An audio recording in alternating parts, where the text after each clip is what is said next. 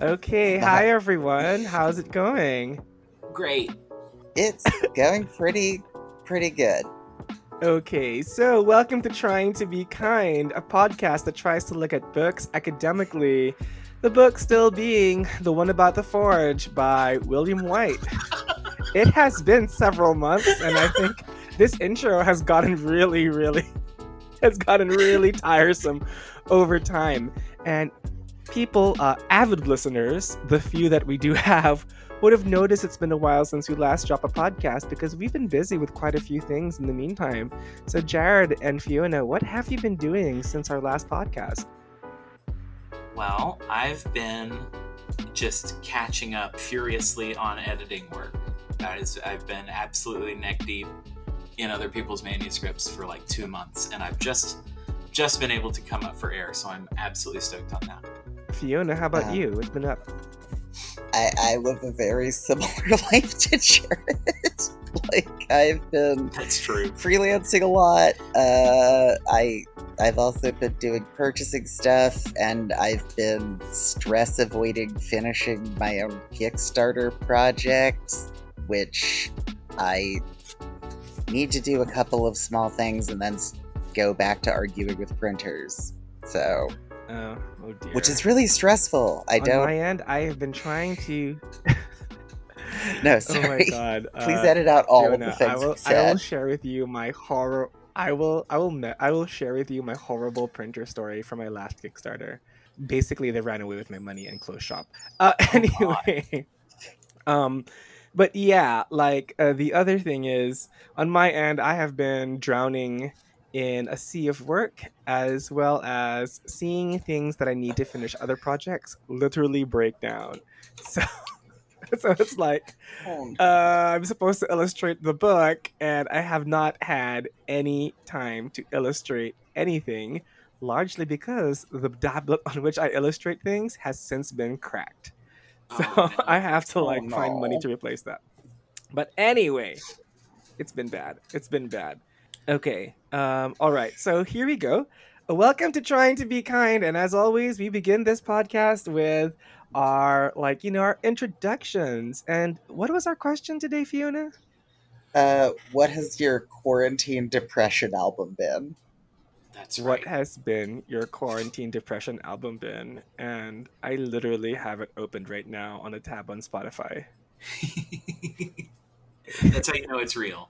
That's how you know it's real. It's on Spotify, friends. Okay, so who'd like to answer first? I can go. So, no one's surprised. It's The Nightfly by Donald Fagen. It's like just Jared listens to a lot of Steely Dan and also their various solo projects. So there you go. The Nightfly, Donald Fagen. If you don't know it, you should go test your hi-fi set. Fiona, how about you? I've I'm bad at remembering album names. But the artist Rame, I've been listening to Quarter Turns Over the Living Line, I think, a lot. I have really boring musical tastes. I like bleep bloop music that's very bleak and quiet. So, um, it goes well with depression, but I don't have good album recommendations for people. Like the most exciting thing I like listening to for the most part is Depeche Mode. I'm aware of pop music. Like I've heard 100 gecs. Oh my goodness. Oh my goodness. Once again, that these two prove that they're cooler than me. I I was like, also listen to I've been Nightcore listening to a remixes of mixture of Frozen. bubblegum pop. I've been I, listening to okay. Like, I've been listening to angry girl music half the time. Like, Ooh, there's a lot of Tori Amos in my playlist. you can't go wrong with Tori. Yeah, and then I go for plaintive "Why Don't You Love Me" songs. So, so quite a bit of Robin and quite a bit of Lisa Loeb. Wow, yeah, So very I'm like, very of a time. Like there's a slice of time that you kind of live in there, huh? yeah, I think I combat depression by re-entering the '90s, which is a depressing thought in and of itself. All right, so the book once more. Gosh, this book, it's never going to end, is it? It's just never going No, to this end. is We're the almost second to done. last We're episode. gonna do the rest of this chapter. Okay, here we go. So the book, Tabletop RPG Design in Theory and Practice at the Forge from 2001 through 2012, Designs and Discussions by William J. White, as published by Palgrave Macmillan. In our last episode, we were looking at a chapter which talked all about Forge theory from GNS to the big model, and we had ended by talking rather insouciantly about this beautiful chart which described the big model. Yeah, I do And love it. and Jared, you were saying we might have been unfair to the chart. Well, just that we didn't give it very much time. I think we need to like basically what's next is going through it sort of piece by piece, and talking about like what the bits of it are and sort of unpacking it because this is the big model by at least the way this book presents it. The diagram is the big model. So I think we need to sort of at least sketch it out as best we can. Yeah, okay. So before we continue with that, though, my big question would be, do you still see people deliberately referring to this design theory or design model in creating their games? Like, that's my question. Like, you know how some people, sorry, you know how some people would adhere to a theory and then they would use that theory to shape their praxis. Do you still see anyone like actively shaping their praxis by saying, so do I have a way of looking at the social contract behind this game and establishing it? Do I have technique ABCD? Do you know of anyone who does that? Or is this largely something that has become like your practices have been influenced without you knowing it? In my mind and like my view of which granted is a limited and skewed view of the design landscape in games, I don't think it certainly doesn't exist in whole. You know what I mean? Like there's not people out there doing the big model all the time that I know of anyway. But I do think there are bits of it, specifically GNS, that come up quite a lot, sort of separate the big model as a way of talking about things. And then there's a lot of assumptions that sort of quietly, as you were saying, sort of influence people's designs. A big one being like the idea of coherency that comes up in the Forge discussions of the big model quite a lot. That idea, even if that word doesn't get used, that idea is really central, I think, to the way a lot, if not most, indie game designers approach things right now, as well as GNS, like I said, and just like general like ideological level stuff. But does that make sense? Yeah, it does. I think it does make sense. Though I have to say that for a design book, I don't know. I at least in previous other fields, design work, like say architecture or art, when someone tells me design and gives me the elements, they give me the elements in isolation. Like they will look at an existing work and then say this element, this element, this element. They'd point out the elements as made, and I don't know if that is something that is prevented by say publishing rules. Like like I don't think people would necessarily lend their games to others and say, oh, publish a part of it in your book. Mm. So I'm thinking that's probably what has happened here, because like who owns the copyright to a 300-year-old building, right? So architecture can get away with that, but but Huh. maybe the game doesn't, because Yeah. I think that's what's kind of missing here for me personally, is that even as we go around into like looking at social contract exploration, creative agenda, and the various techniques for establishing like setting system and so on, I don't actually see it in terms of, please show me a text or a game which does this well, and then how it did it. So there's no actual breaking down or isolation of the technique, which is why I kind of find this to be a very prescriptive document, but not a very descriptive one. It doesn't feel like a manual to establishing one's design practices. Yeah, it's I compare it a lot to something one of my professors said about T.S. Eliot when I was in college. We were sort of discussing, because I got really into prose about poetry for a while, specifically poets writing about poetics. And Eliot, as you may know, had quite a career both as a critic and as a poet. And my teacher at one point made some offhand comment about how Eliot sort of legitimized this particular new criticism method of approaching poetry criticism, and then also wrote poems within that framework, or with that framework in mind.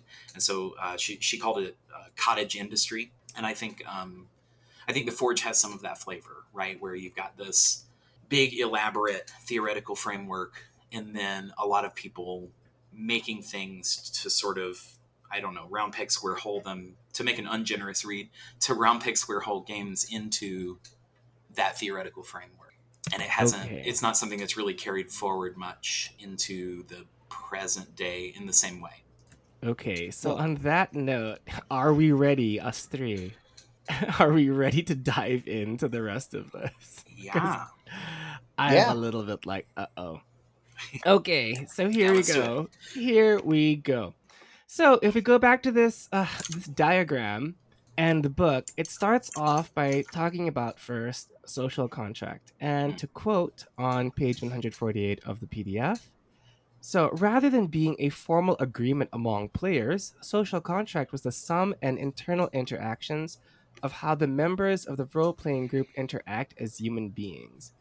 In his blog post, Ben Lehman put it more simply, saying the only consideration of Forge theory is the real people participating in the play of a role-playing game. We are going to talk about nothing that isn't the players of the game. ... And so basically, it sounds like, okay, so the first thing we need to do is we need to talk about how we socialize in game. Which I love that quote. I have that in my notes somewhere. I have that quote, and I love it because it's so obviously and demonstrably not true. Like, it is so obviously a lie that's like trying to narrativize this large abstract theory project into a really grounded, like, and it's just not the case. So I'm like fascinated by it.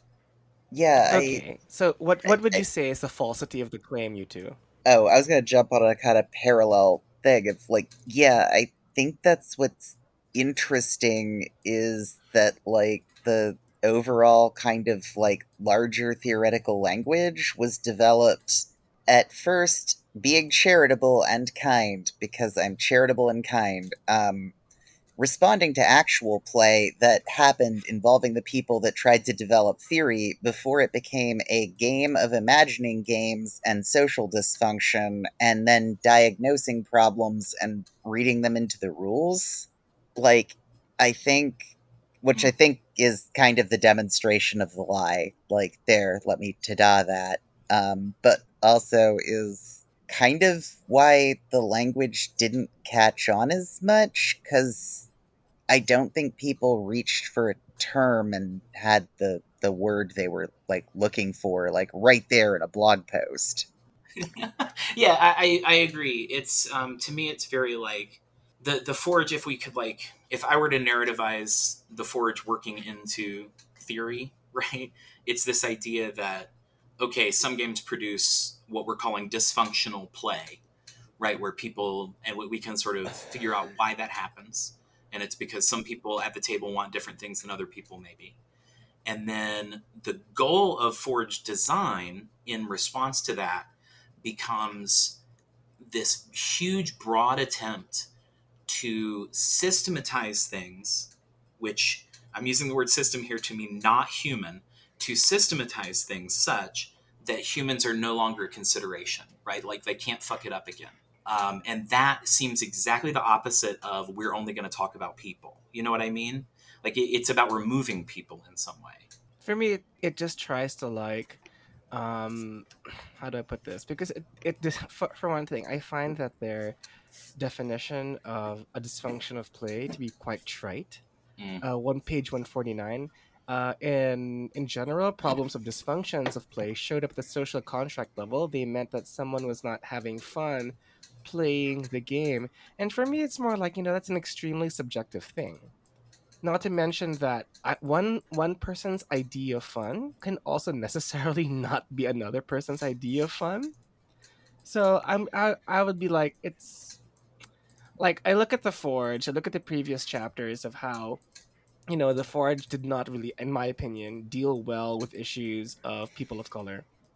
And so I'm kind of like, wait a minute, like, when you get down to it, these things are not, like, if you can systematize ways of how people had fun guaranteeably, I think you'd be extremely, like, you'd be dreaming, Mm. you know?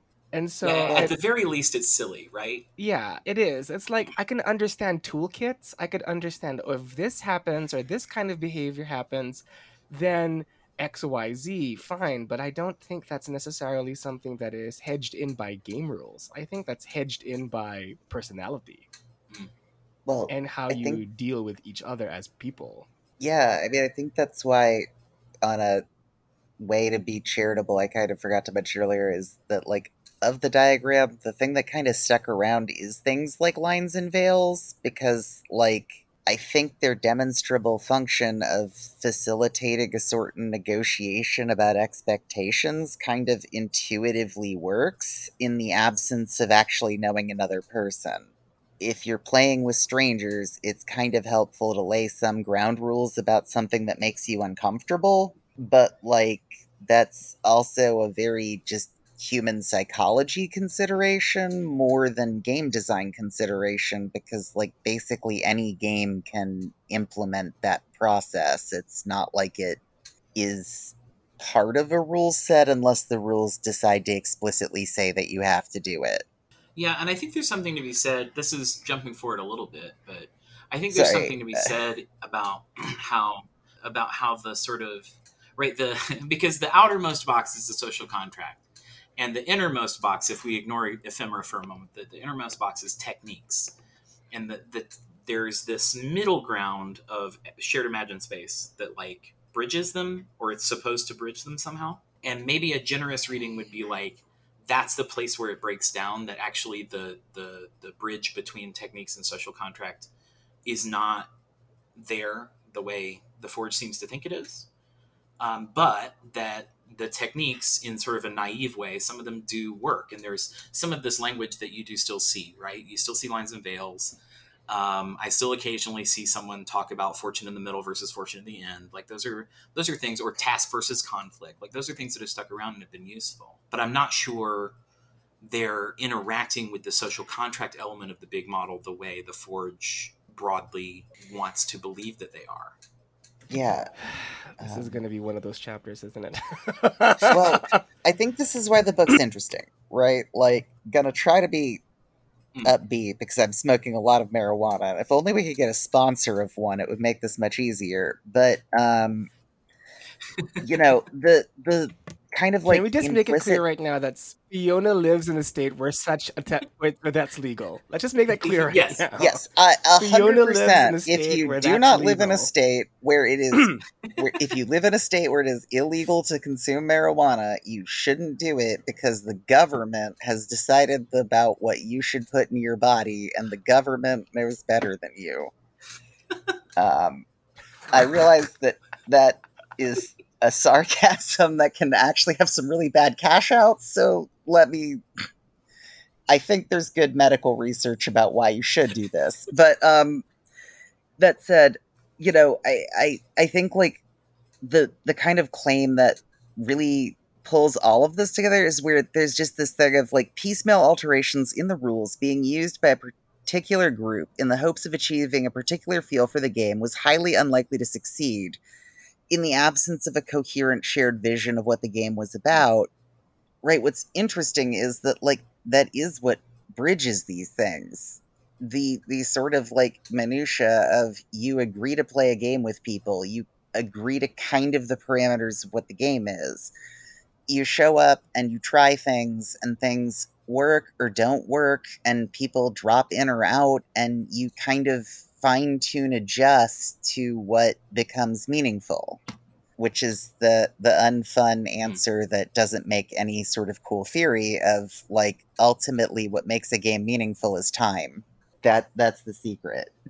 Yeah, like on some level, we could almost read this this diagram as being inside out, where actually perhaps a more productive way of framing this could be that we have all of these techniques floating around this core of a social contract, right? And that everything flows out and up from that social contract. And that might be a more interesting thing, in that we have these techniques that can let us, that can give us pathways for shaping the social contract, even. Like we can sort of do that. Things like lines and veils are an example of that. But that the social contract forms some sort of foundation. Whereas I think there's an implied, like even in the diagram as presented, the only thing actually listed in the social contract box itself is a bunch of problems, right? It's dysfunctional play and different kinds of dysfunctional play. And I think that's a really telling sort of attitude, that the social contract is where problems happen and then we use game to fix. And I think it's probably at the very least some of both, but in my estimation, from my experience as a person who plays and creates games, it's typically the other way around, right? The games and like the fact of games and sitting at a table and attempting to game with person and attempting to interact with some kind of text together is a source of potential friction, and it's the social contract that gets us through it. Does that jive with I y'all? mean, at the end of the day, this is just about like, are you friends or not? That's really my question. Yeah, exactly. That's kind of where I'm at. You know, like, are you I'm friends trying or to not? speak Forge language, but yeah. Are you friends or not? Maybe it's because this was done in convention settings where you'd end up playing with total strangers. Maybe that's why there was this a consideration. I don't know. But in my in my mind, I'm just kind of like, but are you friends or not? Like seriously, are you willing to adjust for your friends or not? That's it. That's it. That's I'm kind of like strict adherence to the rules of and the structure of a game will not necessarily enforce a social agenda. Yeah, A and I social think contract. at the risk of like further stalling us moving forward in this discussion, I think there's like some really negative outcomes that have moved forward from this base assumption, right? That games, because what we're talking about here is a system where games are positioned as a thing that fixes players, right? So we have this social contract that's full of all of these problems and dysfunctional play, and the game steps in and fixes it and says, here's how you do it correctly, friends. And I feel like there's still a lot of that sort of attitude that gets uncritically repeated, and not only in larger discourse, but in like the way games get written and presented. So you end up with a lot of really, you end up with some good things. You end up with a culture of safety tools that I think is really productive. But you also end up with these systems that like are very, they don't leave a lot of space for players to live, if you get me. Yeah, I mean, I think that's in some ways what I think of as like the interesting and mixed legacy of the Forge is I think that like in a lot of ways it sought to figure out a way to combine something like Emily Post and Robert's Rules for Orders plus game equals experience, ignoring like as someone that can follow Robert's Rules for Order, you can use that hostily. Like as long as you know the rules well enough, like you can be very hostile by using procedure to censure another speaker or to remove them from the speaking list or to, do things that work to slowly move them out of the conversation until they're no longer able to communicate, right? Like that's not maybe the intention of the rule, but like it is a thing you can do, even if it's meant as a mechanism to act against bad faith. And Emily Post, it's quite easy to be rude to people following Emily Post because traditional etiquette is the norms of rich people. Right? Like, and that's the odd thing is that, like, I don't know if games are therapy because, like, a therapist has to do a lot of work to be a therapist and to be qualified to do the things that therapy is supposed to do for you. And I don't know if games are an acceptable substitute for And therapy is also therapy. like highly situated in. It's just, I think a lot of this probably comes from it's the active theory, which is theory is normally useful if it works in a large, very large set of situations. It's just that in trying to create the language that espouses a theory, it can become so general as to almost feel useless. And it's hard to like really explain its contextual applications. So I think that's the problem with this text, which is that I think it's representing the theory in a way, personally, which doesn't really show how this should work in specific contexts. Mm. And that's where I'm just kind of like, eh, like, okay, fine, here's the jargon, but how it's actually applied, I don't know what that looks like. It lacks that descriptive ability to make this theory or this text feel And relevant and alive to me.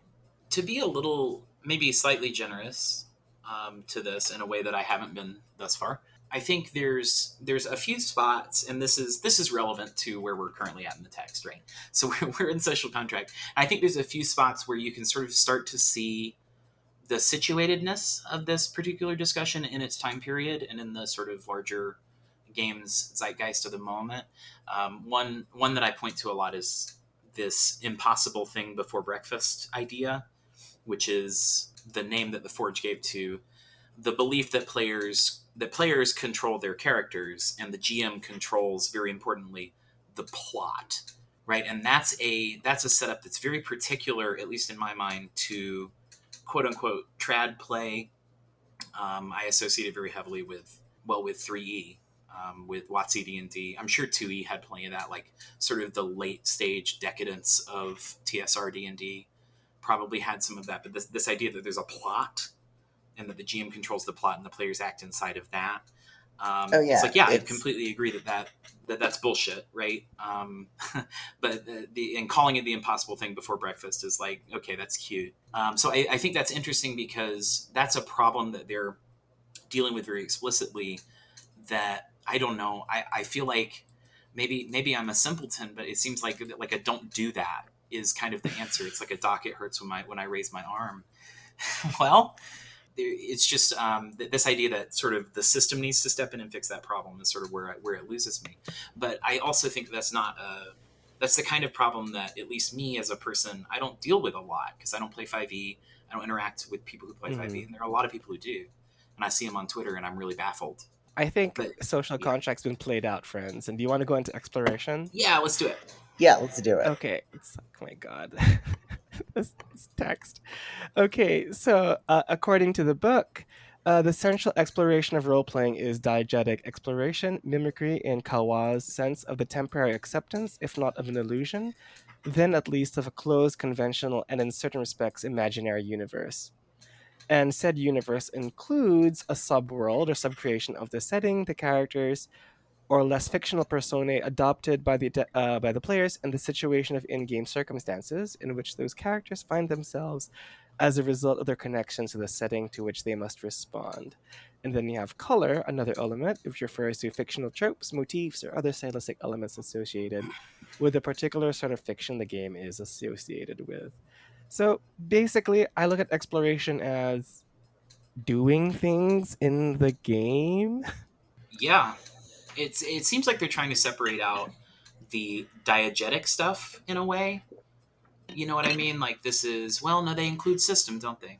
Well, I take that back. They use the Lumpley principle. But it does seem to be sort of diegetic leaning. Remind me what the Lumpley principle is. Oh, let me pull it up so I quote it correctly, because that's the Baker's. So here, the third paragraph, page 151. Yeah. The Yeah, earliest yeah. formulation of this might be a thread from August 2001 where Vincent Baker says, to quote, "The point of every game mechanic is to create consensus among the players. Consensus is the underlying mechanism of role-playing, right? If the players don't agree that something happens, it doesn't happen." And I'm just kind of like, okay, again, that makes sense. I think that is all right, but does that necessarily work? I'm kind of like, it's to create consensus among the players. My question is consensus between who? Like, does it have to be agreed upon by every player? Does it have to be agreed upon by the GM and the player? Exactly what is it? For me, that's just more like, yeah, like Yeah. how exactly is that supposed to work? Yeah, it's an interesting sort of labeling it exploration is interesting because it's I don't know. There's like a deep implication there that I feel like it's not being unpacked here. I mean, I might be the like. Sorry, I'm trying to like formulate a thought, but like, I think that and the concept of shared imaginary space feel true to me, or at least like things that maybe are influential, but they feel like things that like are kind of very awareness of game designs because even the earliest games tried to create mechanics to simulate things to like create a reality that players found appealing, and poking around to the setting was kind of the purpose of that. Yeah, this tying it to consensus is really interesting, I think, because it's especially in terms of putting the word system here under exploration. Because Like, what yeah, you sort of miss out on is or not miss out on, but what it sort of elides is the very sort of straightforward the classic idea of what at least what like a resolution system is doing, and that is providing some kind of unknown, some kind of unexpected result from time to time. And maybe we can frame that as what the dice say we all agree to, right? But that's obviously something they're pushing back on here. I don't know. It's just a really I'm kind of hung up on it, maybe a little more than I should be. I I mean, I think do it's just think more it. like, again, it's just trying to make the language for something that they're trying to do. I don't think it's necessarily bad. I No, just think it's just more of an attempt to explain what you're supposed to do in a game. Oh, just being on topic for once, because I never am, and I'm always drifting off. It does transition nicely into the discussion of, now I lost my place, of course, of creative agendas, viz. How, like, the experience of games is framed, right? Like, I think that, like, it's a metaphysical claim that, like, kind of pivots to a lot of the Forge ideas and, like, kind of is one of the ones that most people accept pretty readily. yeah, like this particular section of the diagram, this exploration shared imagine space section, is basically what I think of as just like that's playing the game, right? Is that fair? This Yeah, is I the think stuff. This is the playing the game part. absolutely. Or Like, what a game normally does Yeah, part, like I guess. when we say we're going to play D&D, this is what we all like. This is what we're talking about. That's that Yeah, part. that's what it sounds like. Yeah. Okay. Well, yeah, and I guess the creative agenda then links to this in the sense that, okay, so now that we decided that, okay, we like each other, Yeah. so let's agree to play a game, social contract, and we're going to play a game, right? That we're all agreeing we're playing a game. We're not actually like going to kill each other, social contract. Now, the game being X exploration. Okay, we're gonna be playing this game. We now enter creative agenda, which is like, okay. So how exactly are we gonna do this? That's what Mm. it reads to me, Yeah. and I'm just kind of like, okay, so all right, all right. I mean, it's phrased in quite a lot of like academic, rootedness. Fine, fine, fine. I accept Creative that. agenda feels like there's we all get together to play a game and we say okay we're all friends and we like each other and we've got a social contract and then there's like three horses and we have to Yeah, choose one to get on all of us yeah. to ride into the game and It's that's like, sort of which okay, horse it's we it's choose. it's whose car are we riding to get to the game place? Exactly like It's which like, who are we carpooling with. that's what it feels like to me. So here, going to page 153, in graphic depictions of the model, an arrow labeled creative agenda would often be rooted in the social contract box, shaped down right down through exploration and in techniques. So basically describes the model and why it does that, right? Nonetheless, the creative agenda is central to the big model, as Ralph Matza put it when they talked to him about it. The core of the model, really, the beating heart idea, is that people sit down at the table with different ideas, different expectations of what they want to get out of the game, what they think they're going to get out of the game, what subconsciously they don't even realize they want, but when the rubber hits the road is what makes or breaks it for them. You get a bunch of people with a bunch of conflicting ideas around the table, and the game's not going to work. If you spend some time to get people on the same page, then the game is going to sing. So, in other words, without a sense of creative agenda, what seeks to understand why the people around the table are engaging in the act of exploration within their particular social setting, beyond the opaque rationale of fun, both frame analytic and process models of role playing arguably lose both descriptive and analytic power as they lead attention towards the game's processual structure and away from the sense of experiences afforded by phenomenological interrogation of why people play and what they get out of it, the sort of thing an exploration of creative agenda can provide. I think that I really find that last paragraph unnecessarily complicates the quote from Ralph Matza, and 100%. I'm like, okay, really? Like, seriously? Okay, so it sounds like you just need to understand why we're all playing, and we need to, respect and maybe just like adjust expectations that people have about this game. I think that's it, right? Why is it unnecessarily complicated? Yeah, it's almost like, especially framing it against frame analysis and what's the other one? The process analysis. It almost seems like the thesis here, like the hidden thesis here, is that the Forge creative model here knows in its heart of hearts that really it's just like everybody needs to talk to each other and like be on the same page, but they need they need this like complicated superstructure in order to compete with frame analysis and process analysis. This is what I find just to like justify its existence. What I find problematic about this, it doesn't tell you how to have those conversations. Mm-hmm. It doesn't. No. Is the game supposed to tell you how to have these conversations? Yes. It's like, again, it's almost like, oh, this is the nature of gaming. And I just kind of want to go, yeah, but there is no book you can make to understanding why you're friends, right? You actually have to do the work of making friends.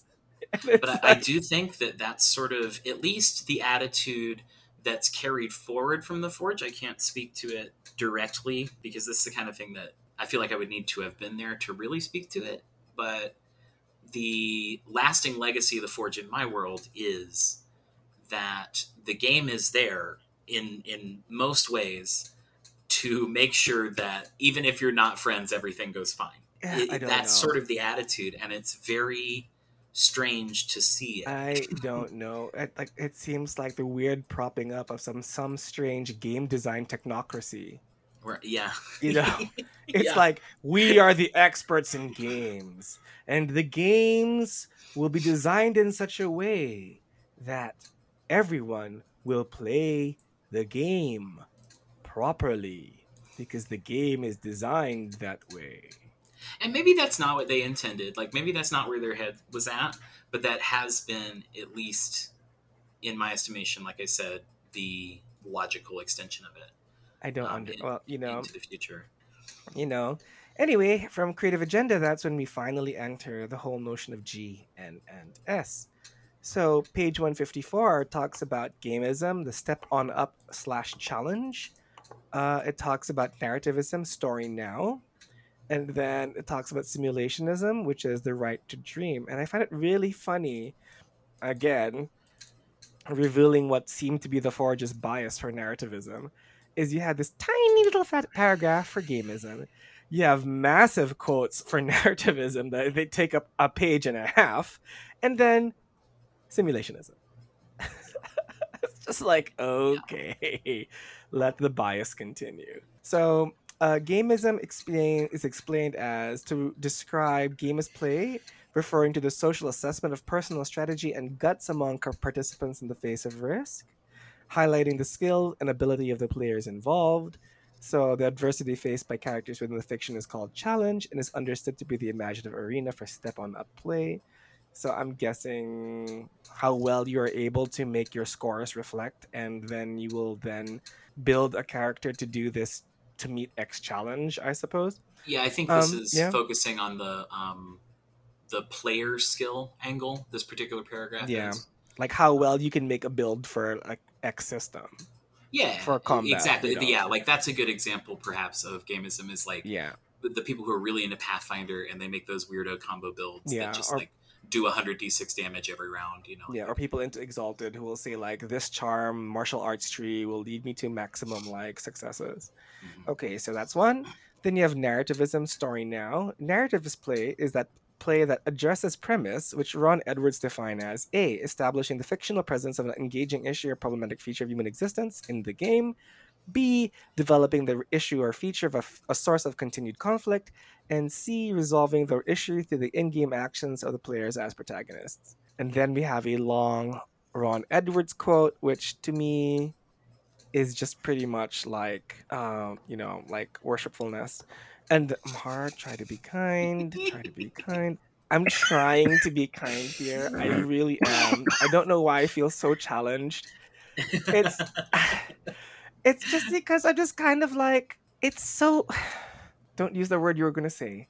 Okay, it's like, it's just so, I feel like I'm in grad school again, and I feel like I'm listening to someone who decided to read the next book before everyone else just to show how much they knew. There, that's where I'm at. It's a very specific feeling. It's like, look how ahead I am. There's some interesting little tidbits in here. One is at the end of that block quote there on page 154. Ron asserts that story now, quote, has a great deal in common with Step On Up, gamism, particularly the social expectation to contribute, which is, I wouldn't have made that connection. But it's true that, like, in Step On Up, the idea is, in gamism, the idea is that everyone is not necessarily competing, but at least, like, participating in a cooperative competition against some kind of challenge. And in narrativism, the idea is that everyone is contributing to a story, and that's like capital S story, that does not exist in the impossible thing before breakfast way. And the quote goes on, but in this case, the real people's attention is directed toward one another's insights toward the issue rather than toward strategy and guts. And that's something I find really interesting, that like this framing that narrativist play is about exploring, and this is, Ron says this over and over again, narrativist play is about exploring premise.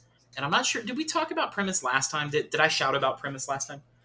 I think You so. might have but not, because we I were might very not. Go for it. beleaguered in the last one. Go for it. Just shout But about like premise. his whole thing with premise is really strange to me. It's coming out of, you know what, I did shout about it last time because we talked about his obsession with theater theory and how it doesn't quite apply. But yeah, so harkening back on that premise thing, so that's in there. But also right after that, and this I find really funny, this idea that quote, narrativism works by having one stand in a kind of alienation or distance from the character one plays in order to more strongly appreciate the moral weight of the decisions the character makes. And it's this idea that, like, I control a character, I make the character do things, but I do it from this like detached position so that I can appreciate how brilliant it is that I have the character do the thing. That's really strange. And this is just like me as a player responding to this idea.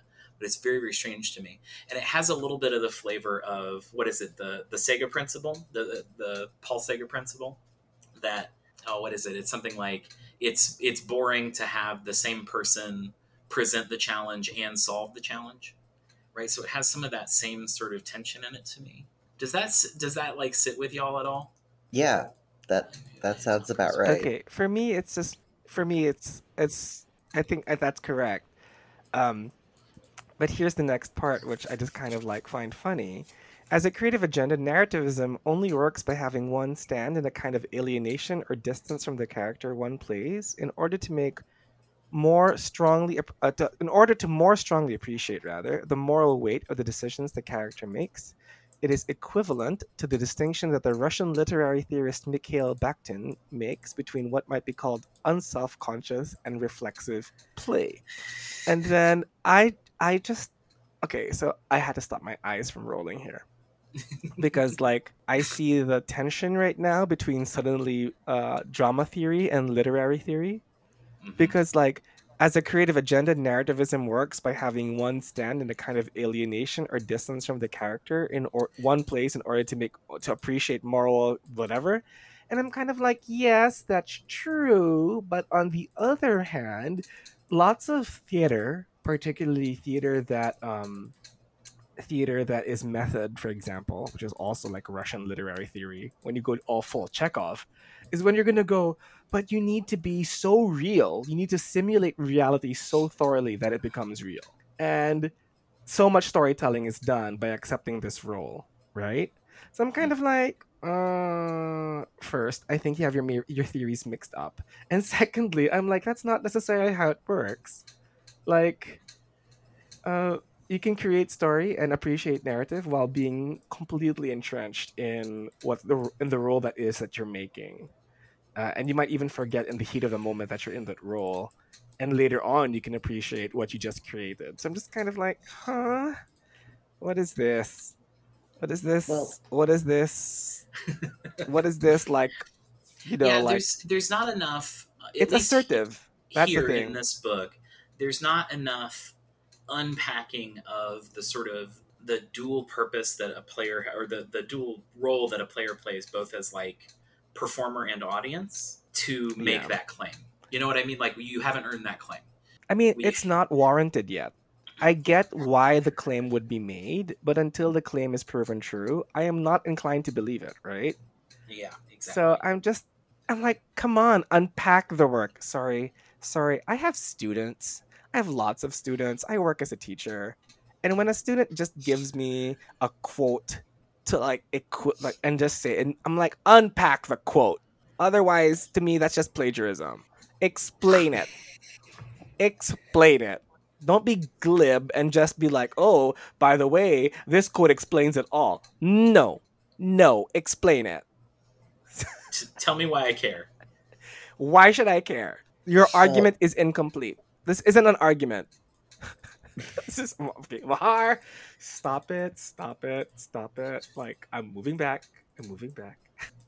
well, no, I mean, I think that's the other thing is that, like, I don't know, the thing I find interesting is that, like, theories about acting and performing, even ones of popular education, seem more relevant to this than Bakhtein's analysis of, like, stagecraft, right? Because, like, RPGs aren't theater in many ways, except for upon reflection, and also, like, no one's a passive spectator in a game unless your friend is there in, like, the room watching everyone, and even then they're kind of affecting everyone. Like, it feels like going for, like, Yeah. a book that has a lot of high regard in, like, literary circles, right? Like, Rabelais and His World is one of those books that, great books programs make you read because it's a really good book. I can't lie. I don't know if it's a book that everyone should read. It's a good theory book about something, but, like, it doesn't feel like the right theory. And that's what kind of frustrates me with this sometimes. Okay, So let's move on. simulationism is next. Simulationism, right? So its priorities are focused on exploration in general. Note exploration with capital E, and usually specifically on the exploration of one of the key components of the SIS system setting: character, situation, or color. It's called the right to dream because it seeks a space for ramifying the consequences or implications for a particular imaginary universe. Okay, so that makes sense to me in that sense. Though when I think about it, I'm actually like, oh, I'm actually quite simulationist in that regard, following that description.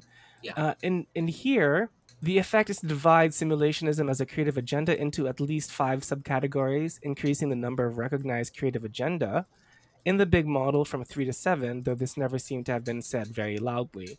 The big model also acknowledged the possibility of hybrid forms of creative agenda, although Ron was skeptical that a functional hybrid could encompass all 3 major types of creative agenda. Usually, in such pairs, one creative agenda type was dominant and the other supportive.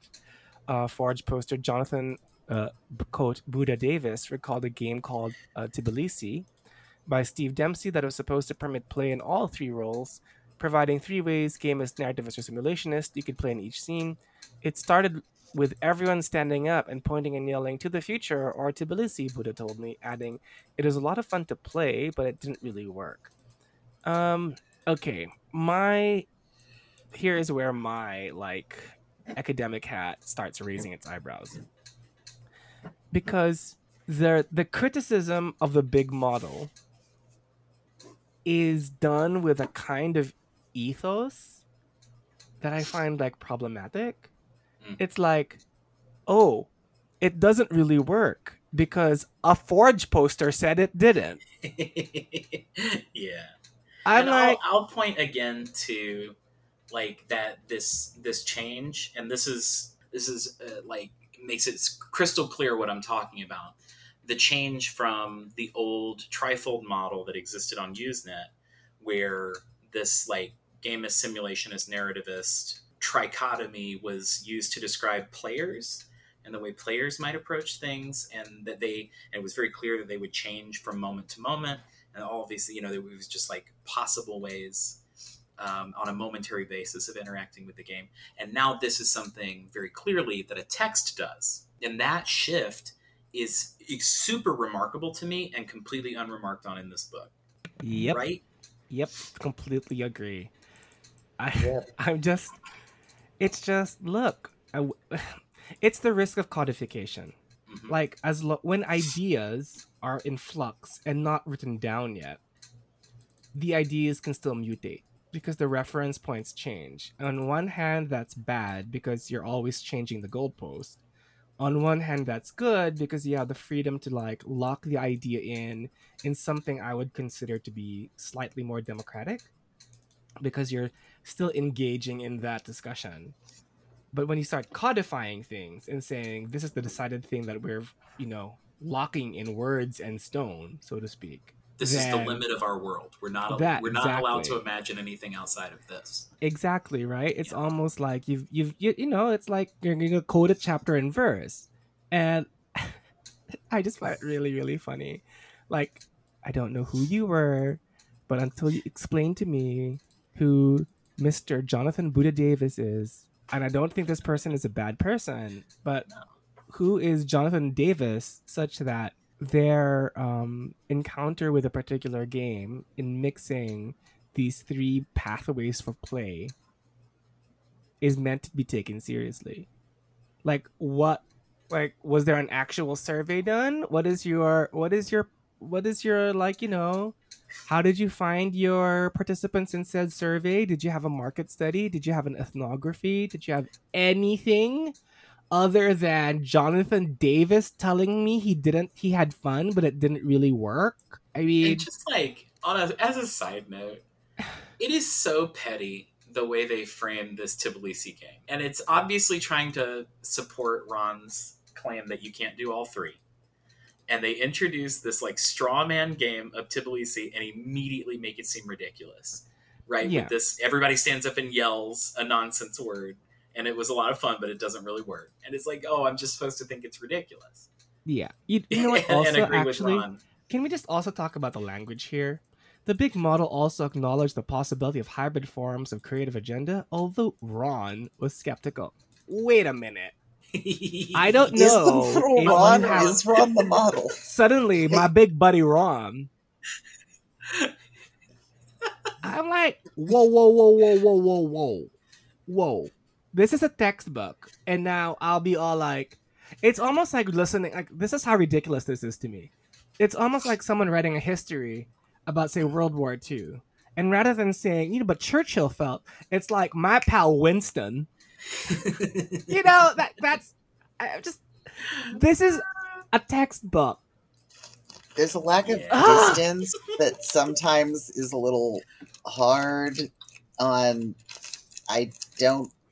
I'm going to try to be kind of, probably like a lot of people around the Forge just don't have the interest of being interviewed by an academic, right? Like, being interviewed by an academic is kind of exhausting, but like, Yeah, probably. where was the broader netcast, or like where was the research into what like newer generations of things did, or what people have done since the Forge? Well, maybe that's why people are forgetting the Forge. Mahar, stop. But are people forgetting So the I think that Forge? puts us in techniques. Yes, techniques. He's just so now we're a box down. We're just barreling forward. This is a very gamist This way. chapter is hurting me. Chapter. We're playing this in a gamist way now. It's We're like, just step right up. it's like you all are recipients of higher learning. Use player skill to get through this obstacle.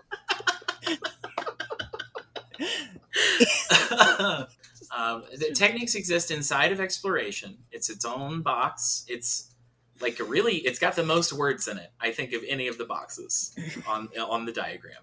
Yeah, it does. And it's split up into, and I think the reason is it's a list of actual, and God bless them, actual techniques. Like, no joke, this is stuff you can do. And they're divided into sort of subheadings of types of techniques. So I guess the first one, well, in general, it says techniques were specific game mechanical devices or gameplay procedures that designers could incorporate into their games, or GMs and players could use in their campaigns to shape the experience of play. Okay, so that's where we're starting. And the first bit is what? Techniques for setting? What do we got? Yeah. Okay, so under techniques for setting, you have the story map. It's GM which prep. all It's just GM prep. It's present 100% GM situations. prep. Yeah. Locales. Well, all participants. So in the same theory, like let's try to make this theory real. Feather and Bone, right? It's a map making game. Yeah. So I think, that's a technique for setting. Which, see, to credit the Forge, maybe that game saw fun in establishing techniques and gamified a technique for the sake of a larger game. So, thank you, Forge. Trying to be kind. With that, right? So, there. Yeah, so like the headings are techniques for setting, Oh. techniques for system, which is where you get, like, very, very notably, you get fortune in the middle versus at the end, and you get task and conflict. And stakes, which stakes is something that I still only vaguely understand. I understand it in other contexts. But those are all like, things that... Yeah, well, stakes specifically in the, like, Ron Edwards, like, Troll Babe way is a very... There's shit in it. But it's one of those things where, like, all of those three things, those three resolution, because those are all under resolution, are things that I've seen other games do since. Especially the divide between task and conflict. Well, this... And IIEE. Notably, technique for system gets a lot of unpacking. And you can tell because, again, where the author had it ideologically sat with regards to this idea. The big one being that this required careful consideration of matters of system, which fundamentally serve to assign credibility, as quoted to Emily Boss, to different players at different times.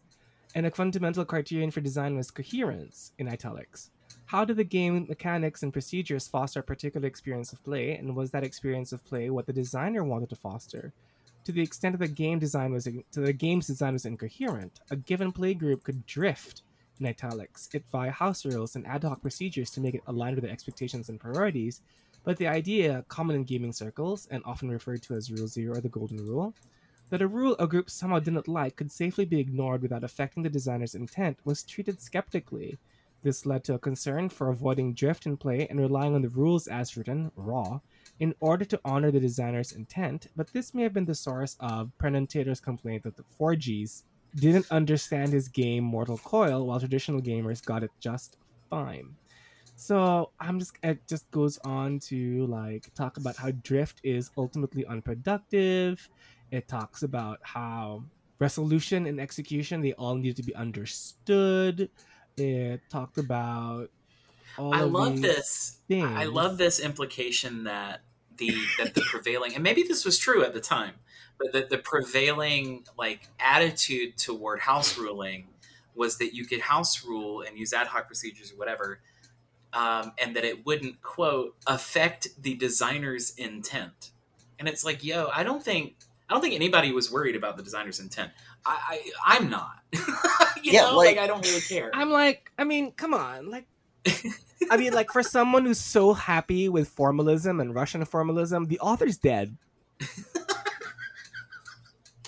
I mean, again, it's like there is this like cherry picking of what particular theory works at a particular time.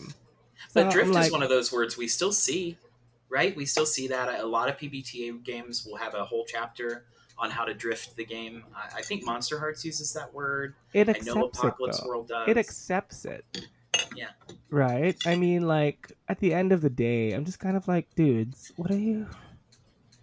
I mean, this is basically like designer ego. Oh, they don't play the game the way I designed it. I'm just kind of like, yeah, so Well, boo hoo. yeah, Yeah, but then that feeds. I feel like you have to have that when it's structured such. Going back to sort of what we talked about at the top of this, where the game is there to fix problems. You know what I mean? Like that's with inside of that base assumption that players are bad at playing and that games have to come in and fix it. Yeah, it makes perfect sense that you would resist any kind of attempt for players to mess with your sacrosanct rules, right? So I well, think it's a package deal. it's Fiona, also spare me. You go. You go. because it's, I think focused on making systems that produce narratives, and everything else is set dressing that exists to justify that system and narrative are incredibly important and most other things aren't. And here's my galaxy brain take for the episode, because I'm very tired. Actually, GMS theory is a phenomenology of being Ron Edwards, and therefore no one can actually understand it other than by being Ron Edwards. And this book is just Thomas Nagel's How to Be a Bat, where I'm just trying to imagine being Ron Edwards, and now I just want to like find a way to be like, hey, can we have Ron Edwards here to just like explain what playing D&D was like for him? Just like narrate his first game of D&D he played to Oh, us. God Fiona, bless. that was so beautifully, unintentionally cutting. I respect you. I love you. I'm glad you are my friend. God bless. God bless. God bless. Yeah, here's the quote in the book Yeah, that says though. that is, when laid Yeah, out in though. its entirety, the big model thus reveals itself to be a not unreasonable perspective on the structures of interaction within which TRPG activity takes place, accompanied by some potentially useful technical approaches for facilitating play. Its major theoretical contribution to the scholarship of role playing is to direct attention to the phenomenological motivation for playing at all. And the answer is yes, because it's a mirror. Whose motivation? Ron Edwards. Yes, theory is a mirror to Ron Edwards. We achieved dialectical synthesis. Oh. It was Ron Edwards who gives the forge, and the purpose of this is to explain exactly why this worked 100%. So, I mean, we could go through all of these specific things. I don't think it's going to yield very much I mean, at this no, point. no. We've I talked think- about it, so like we've covered it pretty thoroughly, like how techniques interact with the rest of the whole thing. Yeah, right? yeah. I think ephemera, which, well, if we talk very briefly on that, seeing as the moment to moment or even sentence to sentence occurrences, it's basically like, it just sounds like the different ways in which people would speak with each other and would like create meaningfulness. Yeah, Yeah, Yeah. you know. yeah. It's interesting because like it's difficult for me to really separate out because if you recall, we I don't think we touched on this when we went through it, but the exploration part, you see, it's bracketed and labeled transcript, and it's sort of posited as the stuff that happens in in the game when you play it, and that also seems to be in some way what ephemera is doing here, but it's got a more like woo woo kind of attitude about it. I can't really the way I place see it is ephemera is basically just friendship. Yeah, it's actually. I mean, they try to define it here. Quote: an account, in other words, not of the fiction of the shared imagined space, that is the transcript, but instead of the play that produced that fiction. And I'm just not sure what distinction they're trying to draw there. I mean, look, Paul actually puts it very bluntly in page 164. Like Paul Sagal puts it in puts it pretty bluntly. Anybody who says that they had a good experience with the Forge, he told me, they'd have to be sociopathic to say that it was the theory fights and decade-long status games that was the profound experience they had. Yeah, that about So, covers it. I mean, like, you I know, like the it's like, follow-up of... why don't you just say you were friends? I mean, the Go on the follow-up follow-up, of Fiona. certainly trying to grapple with some of the intricacies of the big model was a source of frustration for many people, which, by the way, I feel Oh, extremely God. seen by that sentence. Like, I feel seen and heard. I feel That like is the W.J. most White reached out of condescending the sentence in the text whole book. and just said, yes, this is your experience. I'm trying to be kind. At the end of the day, I'm just trying to say, like, just call ephemera what it is. Being human interaction, feelings, relationships. But it just sounds so patriarchal, to me anyway, to not be able to mention any of these things. What do we have to call it? Feelings, no, ephemera, comfortable now with the soft squicky things. That's what it is to me. So I the swear. conclusion sort of doubles down on the stuff that we pointed at earlier as being largely unearned. Look, this chapter offers a rationalized, yes, I would say you rationalized a lot, reconstruction of the Forge's big model, assessing it as compatible with other frame theoretic approaches to understanding role playing. You know what?